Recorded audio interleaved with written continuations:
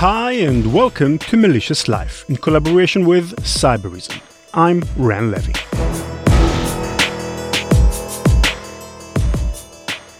If I were to ask you what makes an organization good at cybersecurity, what would you say? The most obvious answer is people. If you get talented security people in a room together, you have a pretty good shot at success. There's also that stuff you put around those people. Money, for example, and the fancy tools and gadgets we all like to play with. That stuff isn't worth much on its own, but in the right hands, it can be a great boost to any cybersec operation.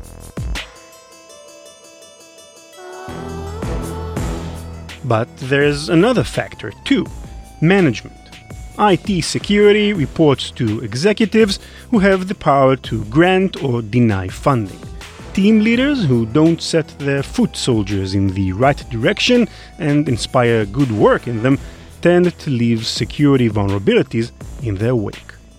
You could argue that these business people, even if they never touch a keyboard, are nearly as important to an enterprise security operation as the actual cybersecurity professionals.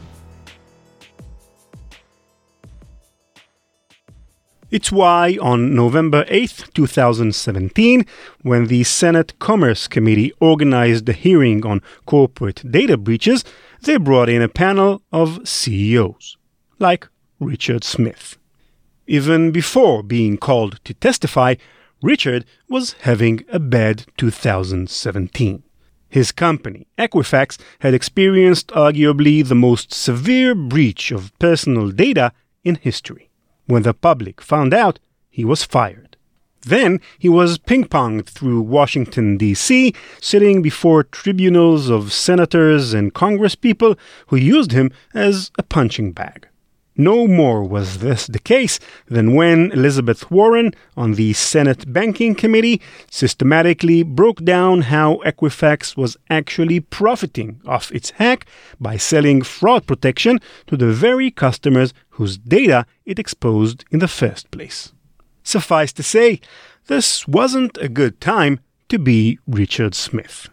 When his turn came to speak to the panel of senators, he politely emphasized the point. Quote, "I have submitted my written testimony to this committee, as well as to a number of other committees in both the Senate and the House. I've testified before over the past 3 or 4 weeks." End quote.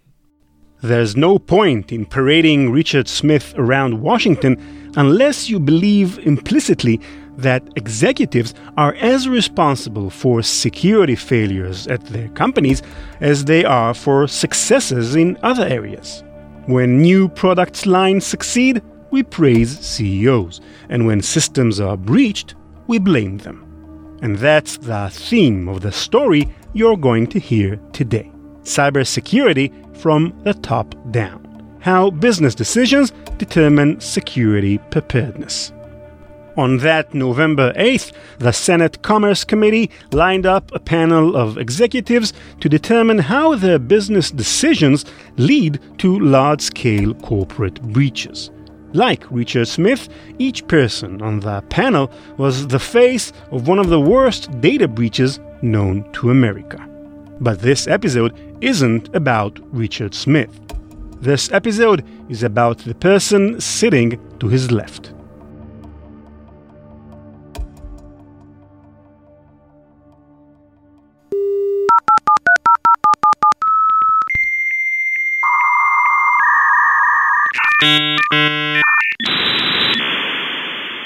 Yahoo. The name is synonymous with a time when all of our lives were simpler. When Facebook was an actual book full of students' faces, computers made weird sounds when they connected to the internet, and downloading a 1-minute-long video could take all night.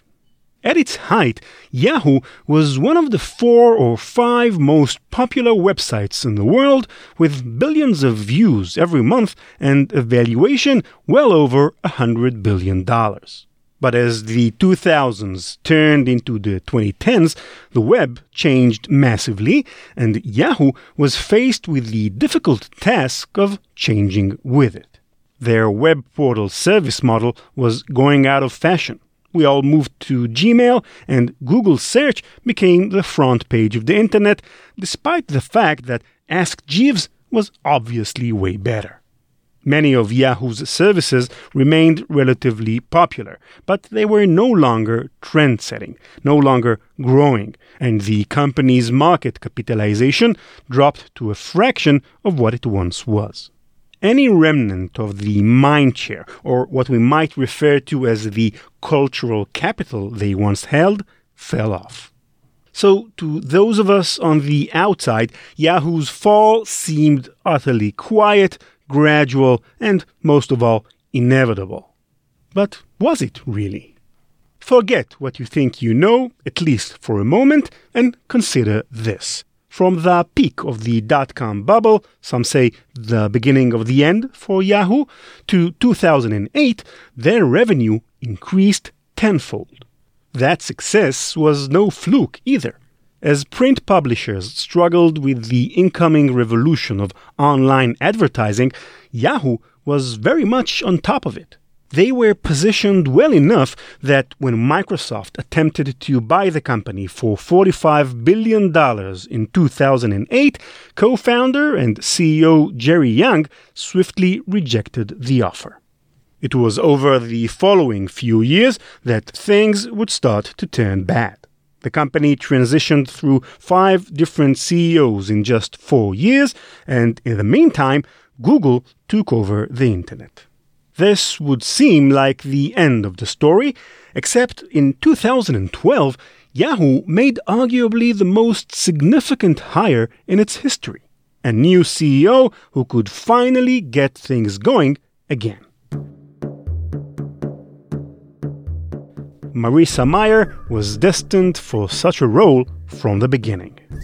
Some college students have a hard time in the job market, but after completing her degree at Stanford, Marissa was offered 14 different jobs, including a teaching gig at Carnegie Mellon, one of America's leading engineering schools, and a consulting role at McKinsey, arguably the world's premier consulting firm. The young Marissa turned down both those offers to become the 20th employee at a fledgling startup called Google. At Google, she was a star. In fact, there's a 100% chance you've run into her work. She oversaw the design of Google's homepage. You know, the one you use probably 10 times a day? She was also one of the 3 people behind Google AdWords. It's difficult to overstate the importance of AdWords to the internet as a whole and to the company itself. To give you some sense of it, though, at one point, AdWords provided 96% of Google's entire revenue. In fact, you could argue that AdWords, and by proxy Marissa Mayer, was at least partly responsible for the fall of Yahoo. Yahoo's revenue multiplied tenfold between 2000 and 2008, in no small part because of their online advertising. But it declined even faster when Google, their smaller competitor, designed a better way to connect advertisers with users based on search results, AdWords. So, by the principle that if you can't beat them, you should join them, Yahoo in 2012 hired Marissa Mayer. It was a bold and popular choice. The company's stock rose 2% the day of the announcement. Mayer instantly became an icon for women in an industry dominated by men. Then she got to work changing the company culture. She opened an online portal for employee complaints, a system whereby any office problem given sufficient votes by employees would be automatically investigated by management. She oversaw a personnel shift, which brought remote employees back into the company's offices.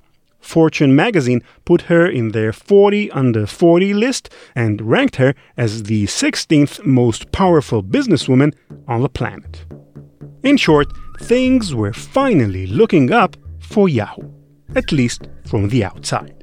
On the inside, however, the really inside, a very different story was about to be written.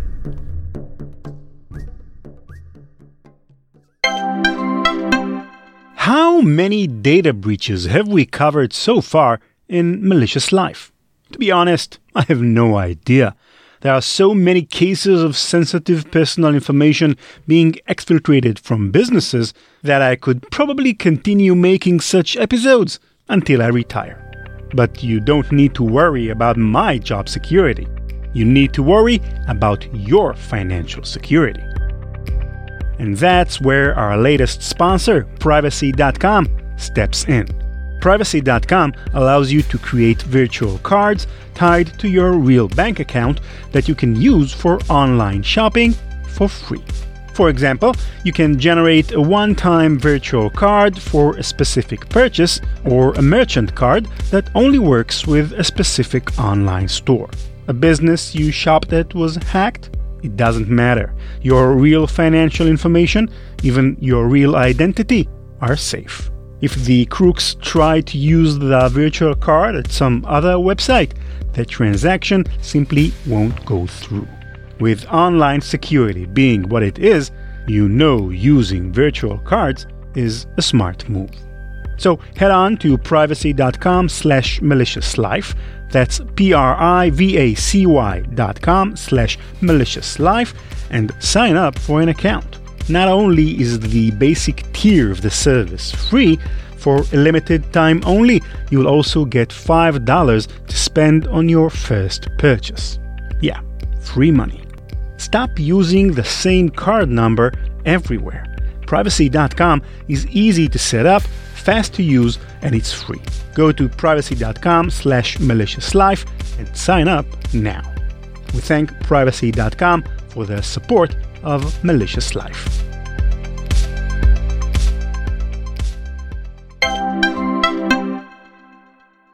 On November 8, 2017, before the Senate Commerce Committee, Marissa Mayer sat just to the left of the now former CEO of Equifax, Richard Smith. The two are hardly alike in appearance. Smith, bald, thin, dark, almost black eyes, exudes the coldness you'd want if you were casting someone to play the heartless CEO of an evil megacorporation. Mayer, on the other hand, is blonde, blue-eyed, petite, with a softness to the way she speaks and holds herself.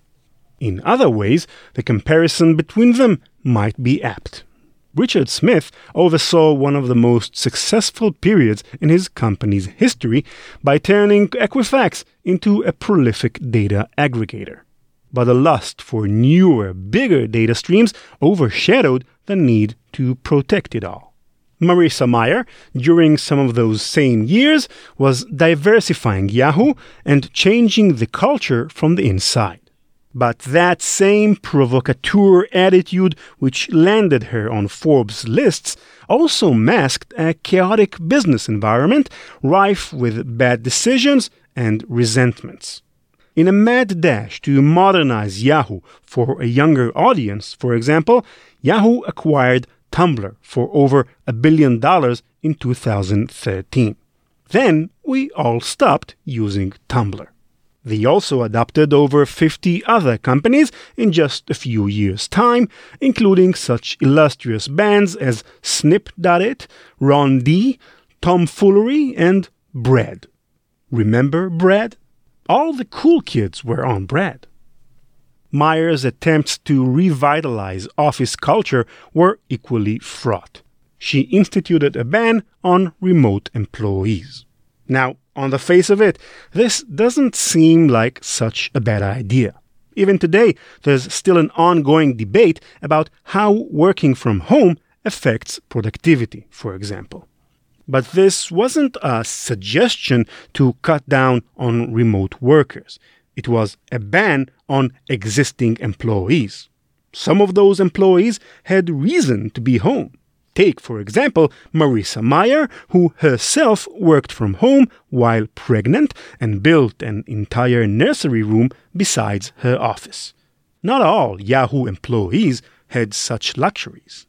In addition to the remote work ban, Mayer deployed a performance review system whereby managers were recommended to rank their employees from most to least valuable and fire those at the bottom end of the curve. Not only was this system dubiously legal, not all managers had employees they wanted to fire. But nothing better encapsulated the discord at Yahoo during its final years than when the FBI came knocking. After the San Bernardino terrorist attack in 2015, the FBI ordered Apple to break into the iPhone used in the attack. Apple refused. In a long public battle with the most powerful authorities in the US government, Apple steadfastly rejected the notion that they should have to break their own device security in order to service law enforcement, even in such an extreme case. The same year, the FBI visited Yahoo. They requested that the company search its email database for a particular set of characters. We don't know exactly what. In order to meet their request, Yahoo would have to build a new custom software tool to read all of its users' emails. In response, Yahoo said, "Sure thing." But actually, it wasn't Yahoo that agreed so much as Marissa Mayer and her legal counsel. The only other people in the loop were the email engineers who built the tool and deployed it across all Yahoo email accounts. You'd expect a top-secret FBI order to be under tight wraps, but what happens when a CEO makes major decisions like spying on billions of users without consulting important members of the company? Well, just weeks later, Yahoo's security team picked up strange code in their system scraping user data. A hack. They manned the battle stations. Then Alex Stamos, CISO of the company, found out what was really going on. According to Reuters, which broke the story, quote, "When Stamos found out that Mayer had authorized the program, he resigned as Chief Information Security Officer and told his subordinates that he had been left out of a decision that hurt users' security," the sources said. Due to a programming flaw, he told them, hackers could have accessed the stored emails. End quote.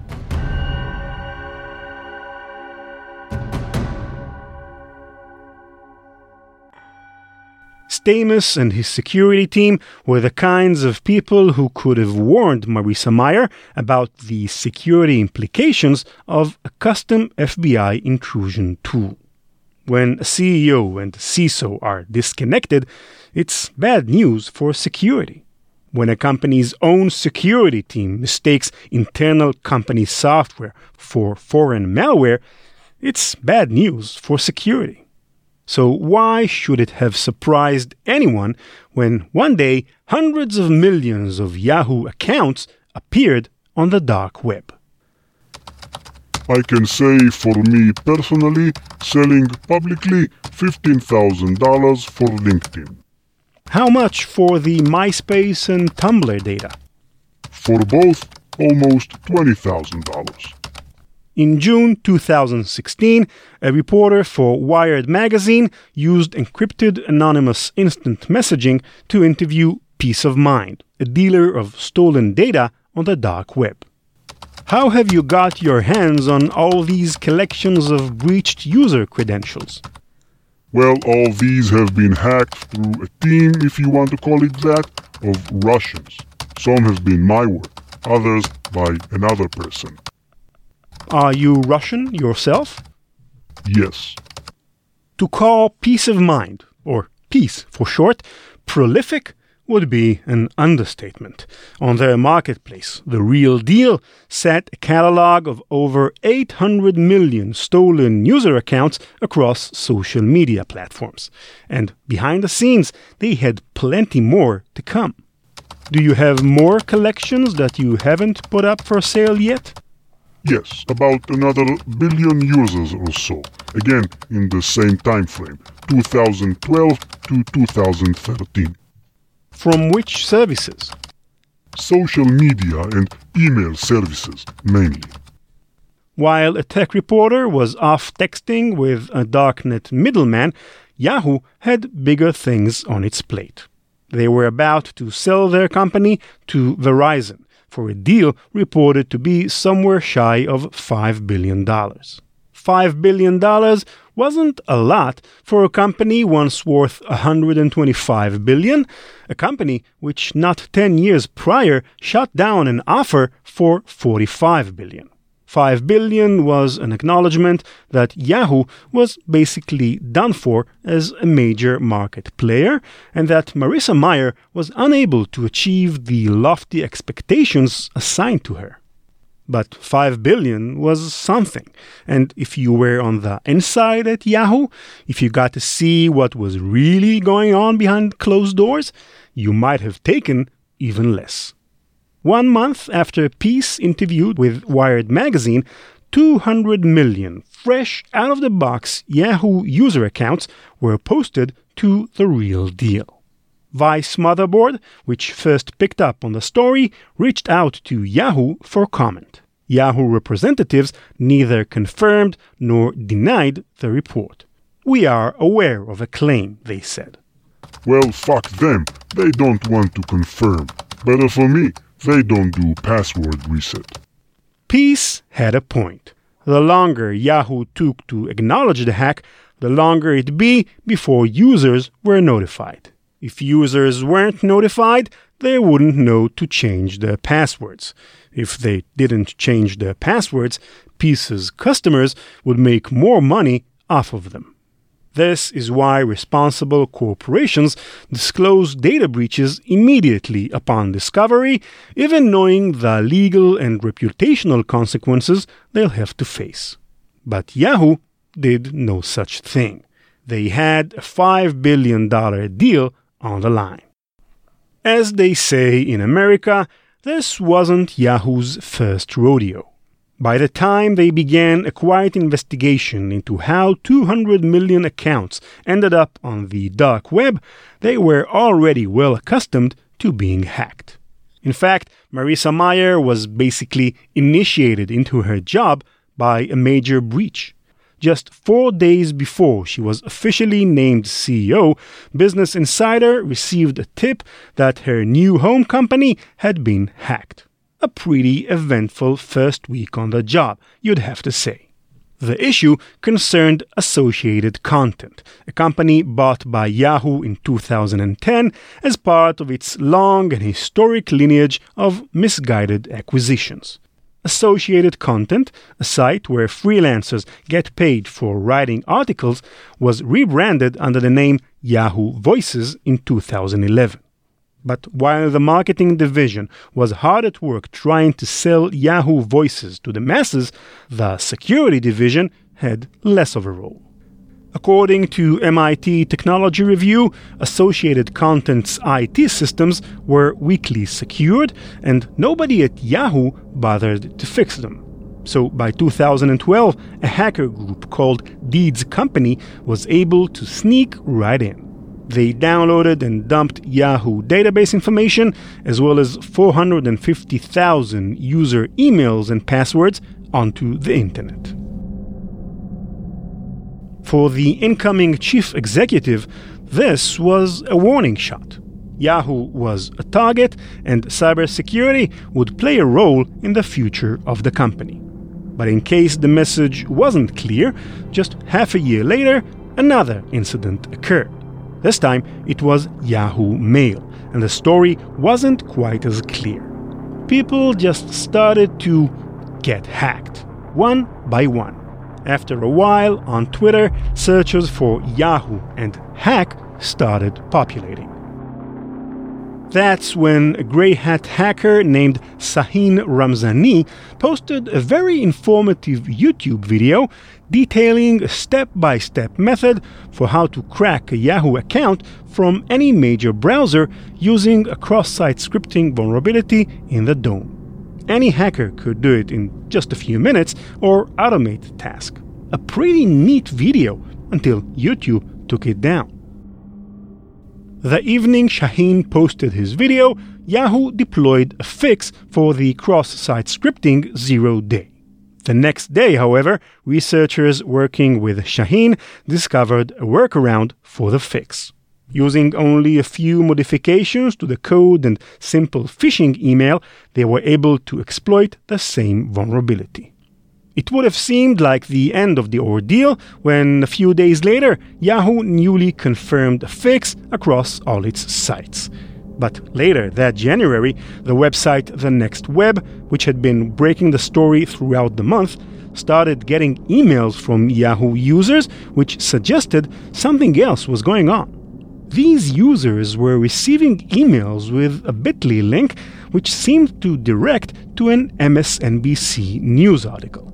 Those who clicked the link were brought to a fake MSNBC page, which had actually been registered in Ukraine and was hosted from a data center in Cyprus. In other words, not the kinds of places you'd expect MSNBC to be operating. Analysts from Bitdefender described the attack path, writing, quote, "Once the user lands on the alleged MSNBC page, a piece of JavaScript code inside tries to exploit a known vulnerability in the SWF uploader component on the Yahoo developers blog. Once the hackers have the logging cookie, they can authenticate into the victim's account and send spam or harvest contacts' email addresses for other spam campaigns." End quote. Other account holders didn't even get the phishing emails, yet were still compromised. One person, speaking anonymously, claimed that their dummy account, an account they didn't ever actually use, had been breached and their address used to distribute phishing emails to all their contacts. Whoever was behind this campaign wasn't some lone grey hat hacker.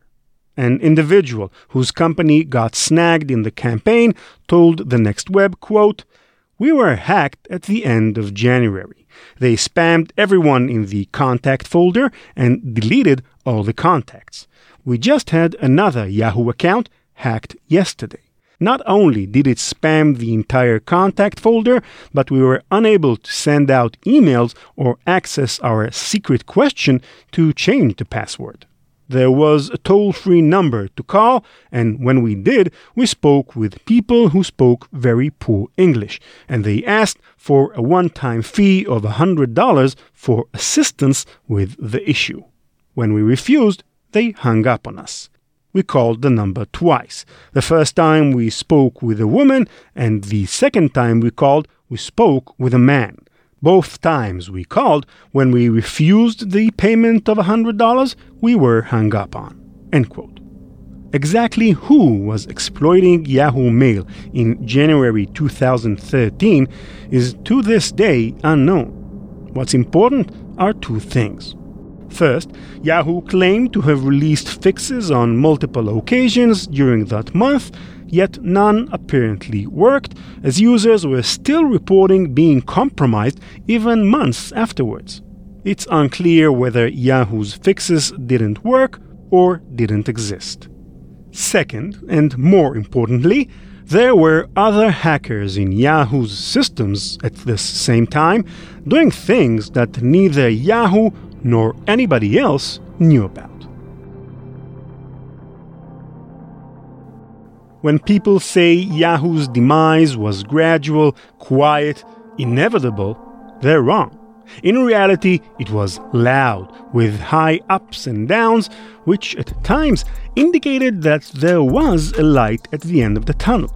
But rather than reach that light, a company trying too hard to be hip, to move fast and break things and revitalize itself only compounded the problems that were already there. The new CEO was introduced via a hack of 450 user accounts, as she and her team made sweeping changes to personnel, workplace rules, and new acquisitions. They failed to make a commensurate impact in security. As a result, in under a year's time, Yahoo was hacked on multiple occasions by multiple entities. And it hardly ended there. 1 year after the phishing campaign on Yahoo Mail was hacked again, this time via a third-party server. In fact, we haven't even gotten to the actual story yet. Everything you've just heard, it's all build-up, scene setting to give you a proper sense for just how unsettled, how tenuous this house of cards really was. It was so tenuous that by the time a Russian hacker with a colorful personality posted 200 million Yahoo accounts for sale on the dark web, they were in the company of plenty of other hackers who'd already breached Yahoo in some form or another. And 200 million accounts was only an indent in a much deeper, much worse problem. Listen to what Peace said elsewhere in their Wired interview. It seems like much of the data you're selling is old. How did it happen that you came to possess this old data and are only selling it now? Well, these breaches were shared between the team and used for our own purposes. Why didn't the crew want to sell the whole collection earlier? It is not of value if data is made public. We had our own use of it, and other buyers did as well. In addition, buyers expect this type of data to remain private for as long as possible. There are many databases not made public for that reason and in use for many years to come. What do we learn from these quotes? That by the time hundreds of millions of online accounts make it onto the real deal, they've already been in hackers' hands for years, and that those hackers used those accounts for their, quote, own purposes. In our next episode of Malicious Life, the consequences of Yahoo's breaches will go far, far beyond email spamming or even black market trading. And 200 million accounts will seem tiny. It's fun fucking around with these people.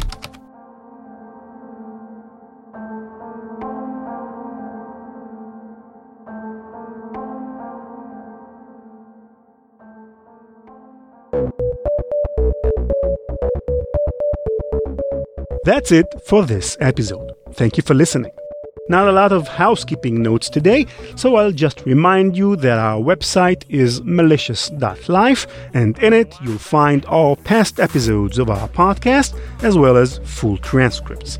You can reach out to us with questions and suggestions for future episodes on Twitter at @ranlevi, that's RANLEVI, or @maliciouslife, and my email is ran@ranlevi.com. Malicious Life is produced by PI Media. Nate Nelson is our senior producer. Our expertise in podcasting is tackling complex and challenging materials. We produce podcasts about software design, industrial cybersecurity, education, and even medical topics. If your organization is thinking about launching a podcast, reach out to us at ran@ranlevi.com. A big thank you to Cybereason for underwriting the podcast. Learn more at cybereason.com. Bye-bye. CK Music.